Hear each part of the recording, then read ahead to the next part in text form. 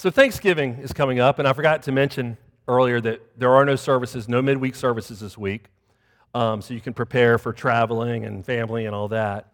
And I was thinking about Thanksgiving because every sermon on Thanksgiving has been preached. Trust me on that. Under the sun, it's been done.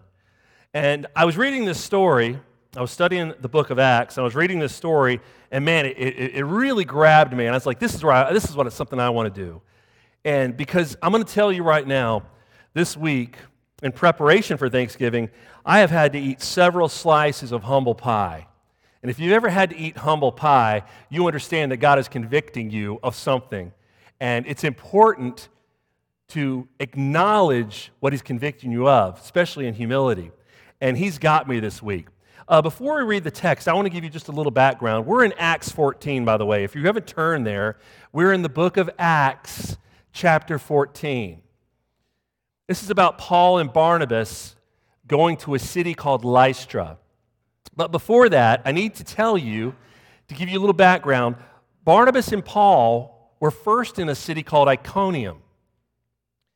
And they were preaching in a Jewish synagogue, which was customary of Paul. This is where he preached. He was speaking to both the Jews and the Greeks, and a number of both believed. Both parties believed. However, there were some unbelieving Jews that began to stir up trouble and began to cause problems. They were poisoning the minds. This is what the Bible says. They were poisoning the minds of these Gentiles against Barnabas and Paul, and of course the others who were with them. They continued on in their ministry, though. Paul and Barnabas continued on. They preached and spoke boldly. They performed signs. They performed wonders. And the thing was, what was going on here was division in Iconium. And division is dangerous. Churches know too well how division can be dangerous. Iconium was split, divided. One side was for the Jews, one side was for the apostles. Because here's what happened. There was an attempt being made on Barnabas and Paul to hurt them, to even stone them. They found out about this attempt, this plan, and they fled. And this is where we find our brothers in Christ continuing this same ministry in the city of Lystra. So they left Iconium, the two of them and the people that were traveling with them, and now they're at Lystra. And this is where I want to pick up. We're going to read verses 8 through 18, but I'd like to divide them up. So let's look at verse 8, where we're going to read through 13. It says, "Now at Lystra there was a man sitting who could not use his feet. He was crippled from birth and had never walked. He listened to Paul speaking, and Paul, looking intently at him and seeing that he had faith to be made well, said in a loud voice, 'Stand upright on your feet.' And he sprang up and began walking. And when the crowd saw what Paul had done, they lifted up their voices, saying in Lycaonian, 'The gods have come down to us in the likeness of men.' Barnabas they called Zeus, and Paul Hermes, because he was the chief speaker. And the priests of Zeus, whose temple was at the entrance to the city, brought oxen and garlands to the gates and wanted to offer sacrifices with the crowds." Now let's stop there. Let's explain. I'm leading up to the Thanksgiving sermon, but we want to get to the story, to the heart of what's happening here, because you're going to see that we have something very much in common with these Gentiles. This man was crippled from birth. Do not miss that. This man was crippled from birth. Folks, this was not sickness. This was not an injury. This is from birth. And there's a parallel scripture to this. In Acts 3, you don't have to turn there. In Acts 3, Peter and John find a lame beggar at the gates of Jerusalem, placed in a prime spot to receive alms, right? To receive money. They too had an encounter with somebody that was lame from birth. Now, the reason I bring up this miracle is this is going to be a catalyst for an awesome thing that Paul does. But let's go back to this. He never walked. But what does the Bible say? He sprang up, right? We'll get to that. We're going to get to that. Let's talk about these gates for a second. Folks, gates in ancient times were a very important place. This was the hustle and bustle of the city. You entered and you exited. You did business there. You met people there. You know, when you're out with your family, hey, you guys meet back here at 10:15. We're going to meet right here. The gates, this is where it happened. It was noisy. It was busy. And just to share a related story, being from Florida, we live right next door to St. Augustine. And if you've ever heard of St. Augustine, it's a great place to visit. I believe it's the oldest city in the nation. And when I was a kid growing up, it got to be so bad. Musicians, can't stand the musicians. The main cobblestone road, I believe it's called St. George Street, they would line the roads. Folks, it became such a hazard. Not only was it busy because you had thousands upon thousands of tourists, but they played and it was so annoying and so loud. The business owners actually complained, and instead of playing in the main streets, they had to play on the side streets that are adjacent. But here's the thing about that. These musicians, the reason there were so many is they made bank. They made so much from these tourists. Tourists came loaded, so they had no problem throwing dollars into these cases. So there were musicians everywhere. The city of St. Augustine said, nope, you have to be on the side streets alone. So you had to get there early to get a prime spot. Because I'm going to tell you now, being from St. Augustine area, the only people that cut down those side roads are locals or people who know where to go to cut through to go to the restroom or find a better restaurant. No one takes those side roads. They stay on the main one. So if you were late, you were halfway down the road, you didn't make any money. You had to be in a prime spot where you could be seen and heard. And it is no different with a lame beggar or a man crippled from birth at the gates. They needed that prime spot so they could be seen and heard, so attention could be given to them. The gates of ancient cities are extremely important, extremely important. So this man wasn't asking for alms. The Bible doesn't tell us that, but he was listening to Paul. Now, Paul was speaking loudly. He was probably preaching there. And he looked at this man. Now, this is the Holy Spirit. This is not this crippled man and Paul connecting, It's not one of those love at first sight things. He is looking intently at Paul. Paul's looking at him, and the Holy Spirit is involved here because Paul sees that this man has the faith to be made well. So he says in a loud voice, stand up right on your feet. In fact, Peter and John, to their lame beggar in Acts 3, they said, hey, rise up and walk. If you know anything about long-term comas, if you know anything about serious injury, trauma, car wrecks and such, if you know anything about something that keeps you bedridden for a long period of time, you know that when you get up, you cannot use your muscles like you did. You need to be reconditioned. You need to be rehabilitated. You don't just start walking. I heard that lady that her and her husband, the one that died recently, she's taken 4 or 5 steps originally each day, and that's all she could do. And there's a lot of people I've known that get up and they walk with those poles or walk with their assistants in rehabilitation. They may take 3 or 4 steps, and that's it for the day. They're worn out. You have to be reconditioned.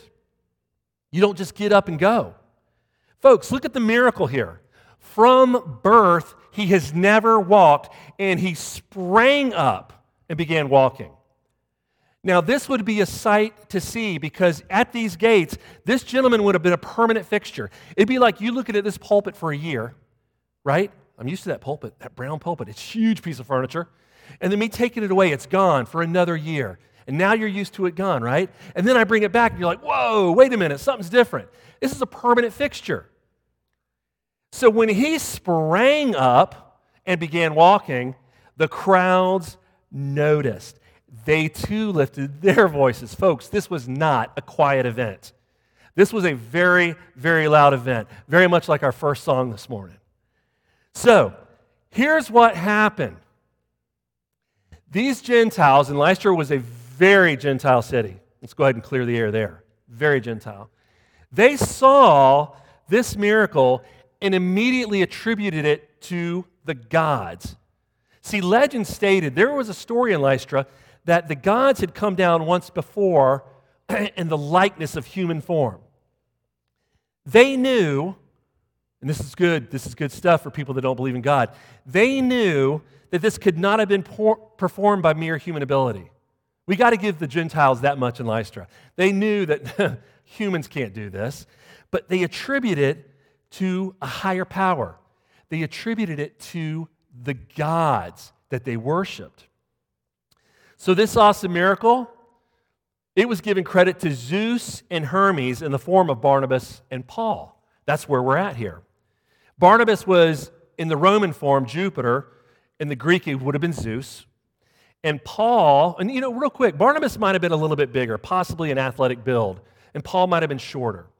But Paul was given the message, or identification, of the speaker, the spokesperson, the messenger, which was Hermes.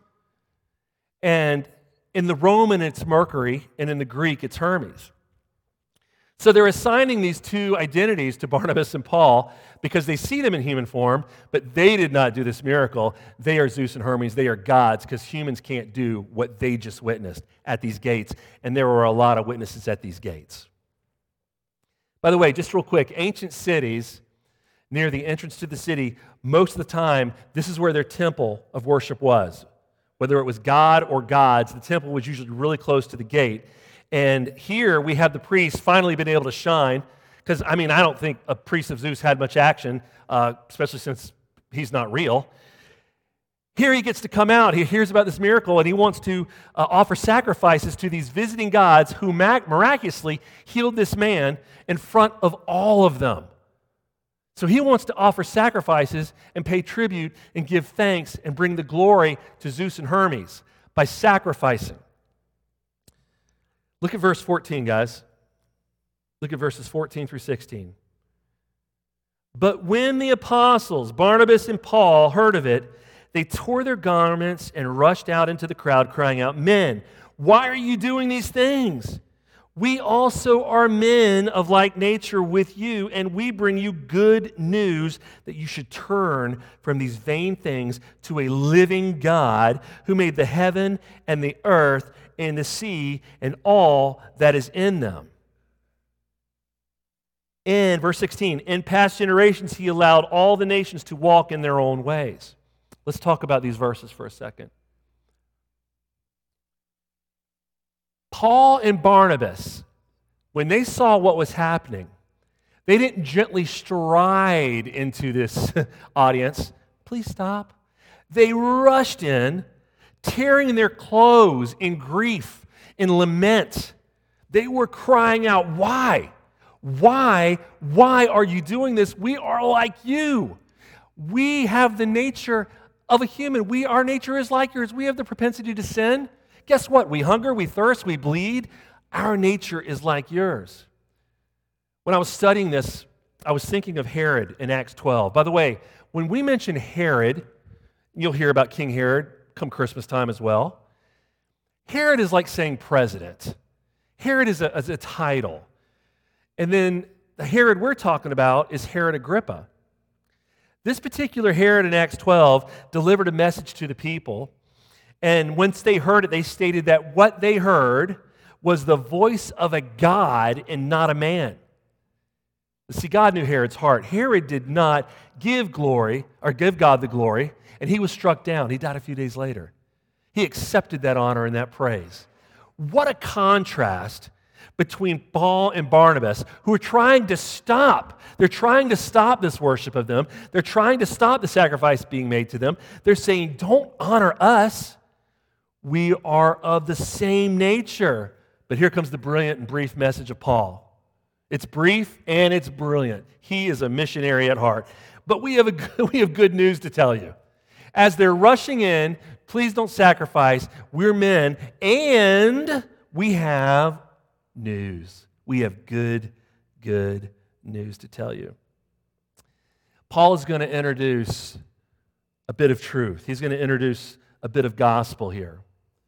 But first, what he does in these verses, he's saying you guys need to turn from these things. You know, the word turn, repent. You need to turn from these vain things. These are vanities. What you were worshiping is made of metal and it's made of wood. They're vain. You're worshiping in vain. See, Paul is challenging their worldview, which is what we call polytheism. Polytheism is the worship of multiple gods. And the Greek mythology, what we know as Greek mythology, this is what the people in Lystra, these Gentiles, this is what they are worshiping. Or who they are worshiping, excuse me. He's introducing what we call monotheism. He says, I want to tell you about God, singular, not plural. But what he attaches to it is amazing. He says, I want to tell you about the living God, because the God you're worshiping is not. In fact, I'm going to say it again. I believe this priest sat around with his feet up. There was nothing to do because they weren't real. These gods did nothing. But the living God that Paul is introducing here, along with Barnabas, well, this is special. He says, not only is he a living God, he is the creator of heaven, earth, and the sea, and all that is in them. All that is in them. You know, the Bible tells us in Acts 17, he says, for in him we live and move and have our being. Paul wants them to understand something. Paul wants them to understand that, guess what? You can see what I see as humans. We can look at the heavens and we can see all that is in them. We can look at the earth and we can see all that is in the earth. And we just got through fishing. We were out in the sea. We know what's in the sea. We can see what's in the sea. These are real things that our eyes all can take in. The Creator, the one living God, He is the one who made this. He is the one who performed that miracle. Zeus and Hermes did not. Now, they were misguided, weren't they? But look at verse 16. Look at verse 16 again. In past generations, he allowed all the nations to walk in their own ways. Folks, there was only one nation that was not allowed to walk in their own ways. This nation was set apart and was to be an example for all other nations. All other nations were supposed to look at this one nation, and you guessed it, it's the nation of Israel, who failed on their part. They were to look at this nation and want to come and know their God, to live their way. And they failed. So God allowed these Gentiles to go their own way, and their own way was Zeus and Hermes in the city of Lystra. Now, we got to talk about Gentiles for a second. Yes, I am getting to Thanksgiving, but let's talk about Gentiles for a second, because I want to build this up. This is important. Romans 2:14 through 15. We're talking about being misguided. They were misguided in who they were attributing their worship to. They were misguided in who they were attributing their thanks to. Okay? So let's look at this. Romans 2:14 and 15. For when Gentiles who do not have the law by nature do what the law requires, they are a law to themselves.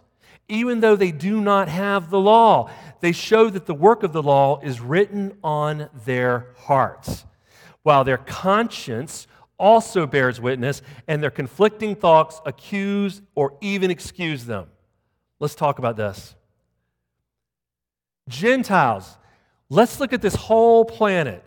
In any given neighborhood, you could worship multiple gods, you could worship the one living God. You don't have to worship God at all. You don't believe in Him at all. There is no God. There is a moral code. There is something written on the hearts of people when they wake up, they say, you know what, I don't want to murder today. I'm not going to murder anyone today. There are people who go about their day, guess what? They don't want to rape and pillage and steal. There's people who love their parents and want to honor their parents. People that don't believe in God, people that worship multiple. There is something written on the hearts of people. By the way, this is a great introduction when you're talking to somebody that doesn't believe in God. Because why live proper? Why live good? Where's that moral code come from? Where's love, that longing to be loved, come from? Where's that desire to be loved and want to be able to live forever? Where does all this come from? See, we're designed like this. It's written on our hearts. And the Gentiles, it's plain to see. Because it also says what? Their conscience bears witness. Their conscience bears witness. They have conflicting thoughts. Isn't that interesting? Oh, I don't believe in God, but man, I'm really bothered by what I just did or what I'm about to do. Let me go back. Romans 1:19 and 20. This is a little bit before, obviously, but this goes right along. Romans 1:19 and 20 says, for what can be known about God is plain to them, because God has shown it to them. For His invisible attributes, namely His eternal power and divine nature, have been clearly perceived ever since the creation of the world. And what? And the things that have been made, so they are without excuse. Gentiles who are worshiping in Lystra, Zeus and Hermes, are without excuse. Why? Because just like what Paul said, what has been made is evident. You're without excuse because what has been made can be seen in the heavens, it can be seen on the earth, and it can be seen in the sea, just like he said. Look up, look around, look in the sea. Everything that's been made brings light to that there's got to be a God. There has to be something. So you're right, but you're misguided in your worship. You're on the right track, but you're misguided in your worship. See, they're without excuse because the conscience bears witness.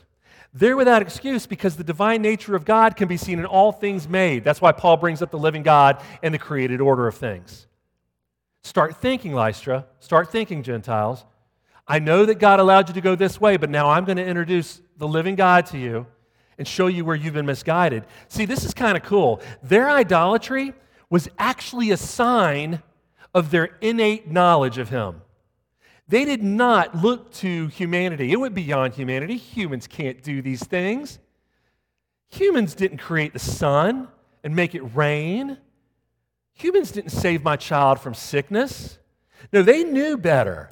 They attributed this to a higher power, but they were misguided in this higher power. They were misguided in the identification of this higher power.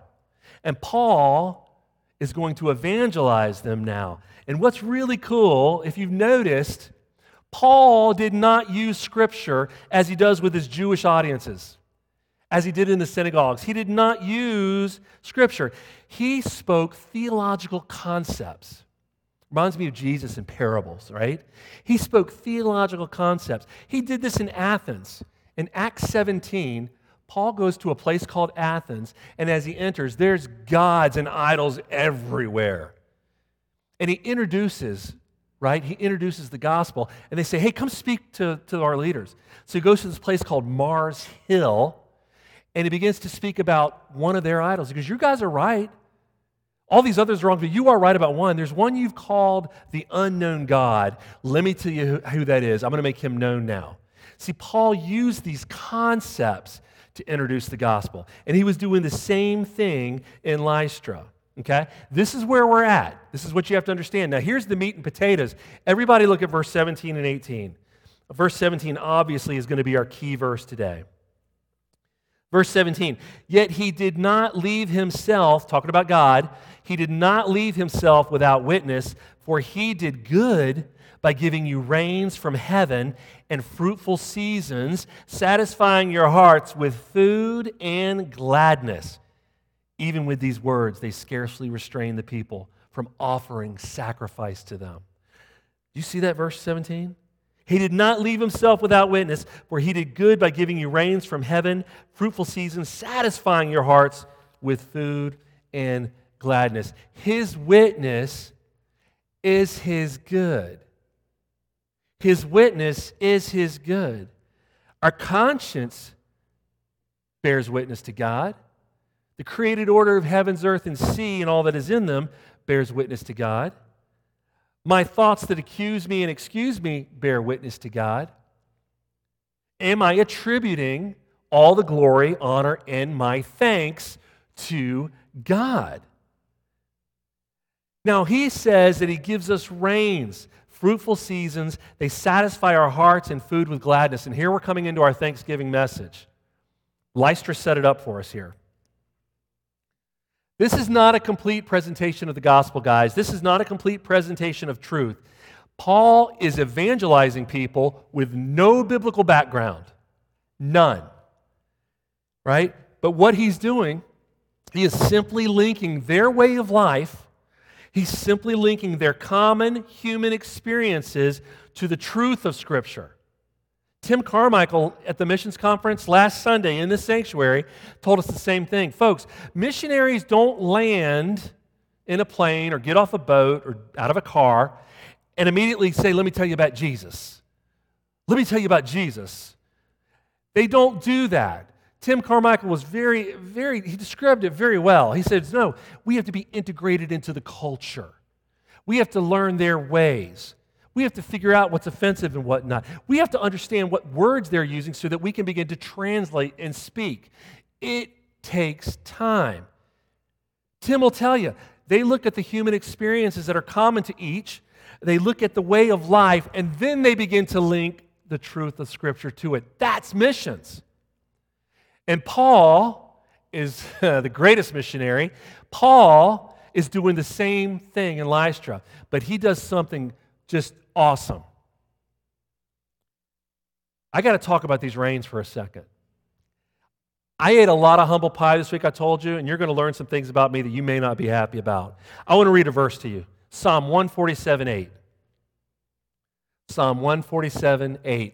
He covers the heavens with clouds. He prepares rain for the earth. He makes grass grow on the hills. Let's stop there, because I'm extremely convicted.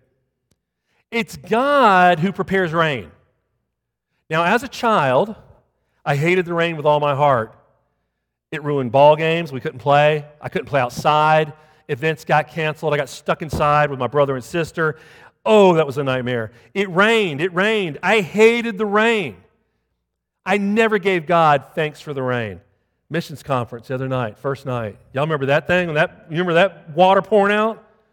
I was only outside for 20, 25 seconds, soaked head to toe. The whole night I was wet and miserable.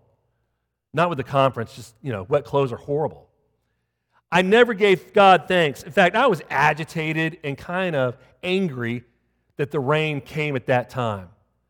It was blowing so hard, and I was so aggravated. I can tell you now, wholeheartedly, I didn't give God thanks for the rain, ever. And here's my first slice of humble pie, because it says right here that He prepares rain for the earth. So I looked it up. My goodness, I know He stopped rain in the past. Do you realize it'd only be a matter of time before our earth became desolate without rains? It starts with rain. He prepares it for the earth, plants, animals, us. We have got to have rain in order to sustain and be maintained in this life. Desolation, in time, desolation would happen. And here I am angry at God for preserving me. I'm angry at God for filling lakes, ponds, and oceans. I'm angry at God for plants growing that I'm probably going to eat, most likely on my table. I'm aggravated with them. And I thought to myself when I read this verse, I'm not going to tell you the names I called myself, but I was humbled. Let's look at this next one, because this is the next one that got me. Psalm 65, 9 through 13. You visit the earth and you water it. You greatly enrich it. The river of God is full of water. You provide their grain, for so you have prepared it. You water its furrows abundantly, settling its ridges, softening it with showers, and blessing its growth. You crown the year with your bounty. Your wagon tracks overflow with abundance. The pastures of the wilderness overflow. The hills gird themselves with joy. The meadows clothe themselves with flocks. The valleys deck themselves with grain. They shout and sing together for joy. Again, I felt this small. If you look at what rains do, rain is the only reason we can find ourselves in fruitful seasons. If you want to work backwards, the Bible tells us that we're satisfied with food and gladness. Well, where did that come from? Well, that came from a fruitful season. Well, how did that fruitful season? Well, that came from God. Well, because God prepared it. He prepared it for the earth. It all comes back to God. And sometimes we are no different than the people of Lystra. We are no different than Gentiles who worship Zeus and Hermes. We may not worship them, but we're no different because our thanks is misguided. We attribute, or lack of it, right? We don't attribute thanks to God. I read this verse too. You probably know this one, Matthew 5:45. For He makes His sun rise on the evil and on the good, and He sends rain on the just and the unjust. So, God, what you're telling me here is that sun is going to shine on both Gentile and Jew, on evil and good. That sun is going to shine on all people. So I'm without excuse and they are without excuse. Yes, you are correct. You are both without excuse. So you're telling me, God, that the just is going to feel and receive the rains just as the unjust? Yeah. And we both are responsible for seeing and bearing that witness. Yep, that's my witness. In fact, I title my message, His provision is His witness. We're without excuse. Our conscience, our eyes taking in the glory of what's been made, right? Our thoughts accusing us, that conviction. And now we know that regardless of we're just or unjust, we have the rains, we have the sun, we are without excuse. And this is what Paul wanted to relay to them. We understand you're misguided in your worship. Let me introduce the living God who you should be worshiping. You saw a great miracle. I realize that. I saw it too. The living God is who made this man spring up and walk like that. So let me tell you more about him.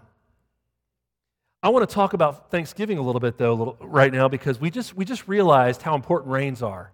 We realized just how important rains are. And, don't acknowledge it, but think for a second. Has anyone been thanking God for rain? I know farmers do constantly, but have you been thanking God for rain? I have not. I'm going to put that out there. Look at this verse, Psalm 145:16. This is talking about rain now. You guys know I don't like it. You open your hand and you satisfy the desire of every living thing. From the smallest plant to the largest mammal, every living thing is satisfied. Why? Because God opens his hand. God prepared rain for earth. And Paul is using a very specific thing. Listen, I know today we have factories that make these horrible chemically produced foods. They can make foods from anything. I get it. But folks, back then, you either fished for your food, you hunted for it, or you grew it. And if things go bad in our country, we may be going back to hunting, fishing, and growing our own food. That's what it was. And I'm going to go ahead and tell you, without rain, there is no crop. If they're without rain, there are no animals. Without rain, everything would dry up. You open your hand and you satisfy. Look at Philippians 4:19. And my God will supply every need of yours according to the riches and glory in Christ Jesus. Not only does he supply every need, not only does he satisfy our desires, his love, his care is in his provision, which is his witness. We are without excuse. Everyone that's ever lived on this planet is without excuse, including believers right here today. And I thought about this. I thought about the satisfaction we get from God. I thought about the wonders of how he covers the earth with his clouds and how he sustains us through his abundance. And I found this, Psalm 107. Psalm 107, verses 1 through 9. Oh, give thanks to the Lord, for he is good. Where did that good come from again? Remember there was good in what he does? Now we're seeing not only that, it's who he is. Give thanks for the Lord, for he is good, for his steadfast love endures forever. Let the redeemed of the Lord say so, whom he has redeemed from trouble and gathered in from the lands, from the east and from the west, from the north and from the south. Some wandered in desert wastes, finding no way to a city to dwell in. Hungry and thirsty, their soul fainted within them. Then they cried to the Lord in their trouble, and he delivered them from their distress. He led them by a straight way till they reached a city to dwell in. Let them thank the Lord for his steadfast love, for his wondrous works to the children of man. For he satisfies the longing soul, and the hungry soul he fills with good things. Not only is he good, he fills us with good things. He gives us who he is, and that is good. Folks, the longing soul, those who are hungry, those who are thirsty. It's God who satisfies. Are we giving proper thanks to God? I recently had a conversation with a gentleman, and we were talking about the subject matter. And it got to the point where it's like, yeah, you thank God for what you have and what you don't have and what you've escaped and things you don't see. He goes, wait a minute. If I'm doing that, then I'd be thanking God all day long. And I said, exactly. Exactly. You would be thanking God all day long if you truly knew what he is doing for you. And I thought about this over and over. I kept going back to the story of these Gentiles who had misguided worship. They worshiped gods that were Greek mythology, made up. Maybe they carved an image of metal or wood. I don't know what it would look like. They worshiped these vain gods in vain, these vanities, but they knew something. They knew a higher power was responsible for this man springing up and walking. They knew that there's someone responsible for the rains. They knew there was somebody responsible for the fruitful seasons. And this is where Paul comes in and says, yes, it is the living God, creator of all things. You're not giving credit where credit is due. And I kept thinking about Thanksgiving. I don't know why it kept popping in my head. Maybe because it's going to happen this week.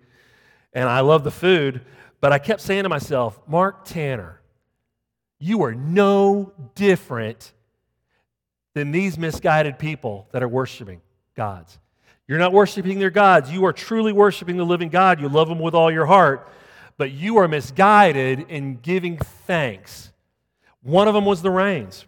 I want to read this illustration. I am a fan of Charles Spurgeon. I have a lot of his sermons. And there was this one I read that I thought, wow, this is really cool. Let me read it to you. I did not write this. This is from Charles Spurgeon. He said, you have heard perhaps of a Puritan who met his son, each of them traveling some 10 or 12 miles to meet the other. The son said to his father, Father, I am thankful to God for a very remarkable providence that I have had on my journey here. My horse has stumbled 3 times with me, and yet I am unhurt. The Puritan replied, my dear son, I have to thank God for an equally remarkable providence on my way to you, for my horse did not once stumble all the way. If we happen to be in an accident by railway, we feel so grateful that our limbs are not broken. But should we not be thankful when there is no accident? Is not that the better thing of the two? If you were to fall into poverty and someone were to restore you to your former position in trade, you would be very grateful. Should you not be grateful that you have not fallen into poverty? Listen to this. Bless God for His unknown benefits. Extol Him for favors that you do not see, always giving thanks to God for all things. And this is where my next slice of humble pie came, because I felt this big when I realized I am just like those people in Lystra. I am not attributing thanks to the living God. I'm not doing it. I told you about the rains, right? This week has been crazy for me. Every time I go outside, every time I drive, every time I thank God for this and I thank God for that. And I am so aware of thanking God for everything that if you walk next to me, you probably thought I was crazy. Because I'm thanking God for everything, because I'm telling you, this thing has punched me right in the face. There was a close call. Caroline, my youngest daughter, and I were heading down 158. I got a road right, finally. We were heading down 158, and this guy, you know how you can pull out and stop in the middle, and you wait for traffic, and you kind of turn in, you come out? Sheriff, I wish you would have been there that day. This guy comes out, and he doesn't stop. And I am about to be T-boned with my precious little daughter right behind me, driver's side. I had to do one of those maneuvers where, you're fishtailing, your tires are all screeching and all that. There's smoke from the tires. We had to do this maneuver like a stunt driver. And I was in shock. I had to pull over, and I was thanking God so much that we were not killed. I mean, there wasn't even a scratch on the car, which I cared less about. I was only concerned with her and myself. When we got to Danville, that's where we were heading, again, I was praying. And at nighttime after things happen and you kind of sit there and everything's like, that's when it all hits you and you're like, oh, we could have been killed. My little girl could have. All that stuff was sinking in and I got emotional. And I was thanking God, thanking God, thanking God. But I'm going to tell you a truth. Caroline and I have driven hundreds of times together since the beginning of this year. And every time we've pulled in the driveway safe and sound, I haven't thanked God once. I haven't thanked God once for bringing us home safe. I only thanked Him when I observed that close call. I only thanked Him when I observed what was going on. I didn't thank Him for the unknown benefits. I didn't thank Him for the favors I didn't see. I haven't thanked God once every time I pulled in the driveway with my children safe and sound. And again, my next slice of humble pie. That's why I've been crazy thanking God. I am trying to make up for lost time. I did not attribute thanks. I did not give Him the glory and honor, just like the people in Lystra. I was misguided in my thanks. I only thought it was necessary when an event happened and I could see it with my eyes that I was saved. I'm standing here today, I should be thanking God I have 0 diseases. I can't move as good, but I can walk and I can run and I can jump. I might look funny doing it, but I can still do those things, and I should be thanking God for right where I'm at and for the things I can do. Not looking back, oh yeah, I used to be able to do this. I should be thanking God exactly for where I am and who I am right now. Am I doing that? Or am I misguided in my thanks? It was a close call, and I had every right to thank God for that close call saving us. But I also had the responsibility to thank Him for every time we made it home safe. I want to tell you what happened at the end of this before we close. I have one more illustration. But the same people, well, there's some from Antioch, same people came from Iconium that wanted to hurt Paul and Barnabas. They did come to the city and stir up trouble. They stoned him. They stoned Paul. They dragged him out of the city thinking he was dead. And of course, the Bible doesn't say it. This is my personal opinion, just so you understand. There's a group of men, the apostles, that had gathered around him, and Paul got up. I think it was a miracle. But he rose back up. And you know what he did? He didn't go, man, this is a bad job. Missions is horrible. He got right back to ministry. Right back to ministry. And I'm sure Paul was thankful for every single thing that happened. Thank you, God, for every stone that hit me. Because that's who he was. I mean, he's hook, line, and sinker for God. So I was looking for an illustration that I had read a while back about the Oregon Trail because I always thought, wow, that is huge. I want to share it with you in closing. There was a party of pioneers on the Oregon Trail. They had suffered for weeks. They had suffered for weeks from a scarcity of water and grass for their animals. Nobody thinks of the animals, by the way. When we watch old westerns and stuff, people are like cooking around the campfire. Guess what? Your mules, your donkeys, your horses, they got to eat and drink too. And on this trail, there was a scarcity of water and grass. Therefore, the wagons couldn't be pulled because the animals were too weak. Most of the wagons had broken down, causing endless delays, and there was stifling heat. It was very hot. So they were miserable. They felt a feeling of fretfulness and futility. Their optimism was gone. Their cheer, it was gone. Courage was a limited supply on this Oregon Trail. One night, the leaders called a meeting to air their complaints. Hey, let's get together and just talk about everything that's going wrong. They wanted to air their complaints.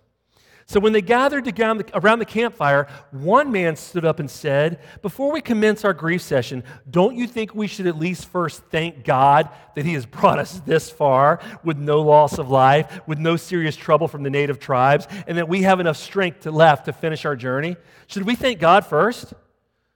So all the settlers agreed, and they prayed. It was a brief prayer, but they prayed. After that, all that could be heard, were the cries of a distant pack of wolves, because there was stone silence around that campfire.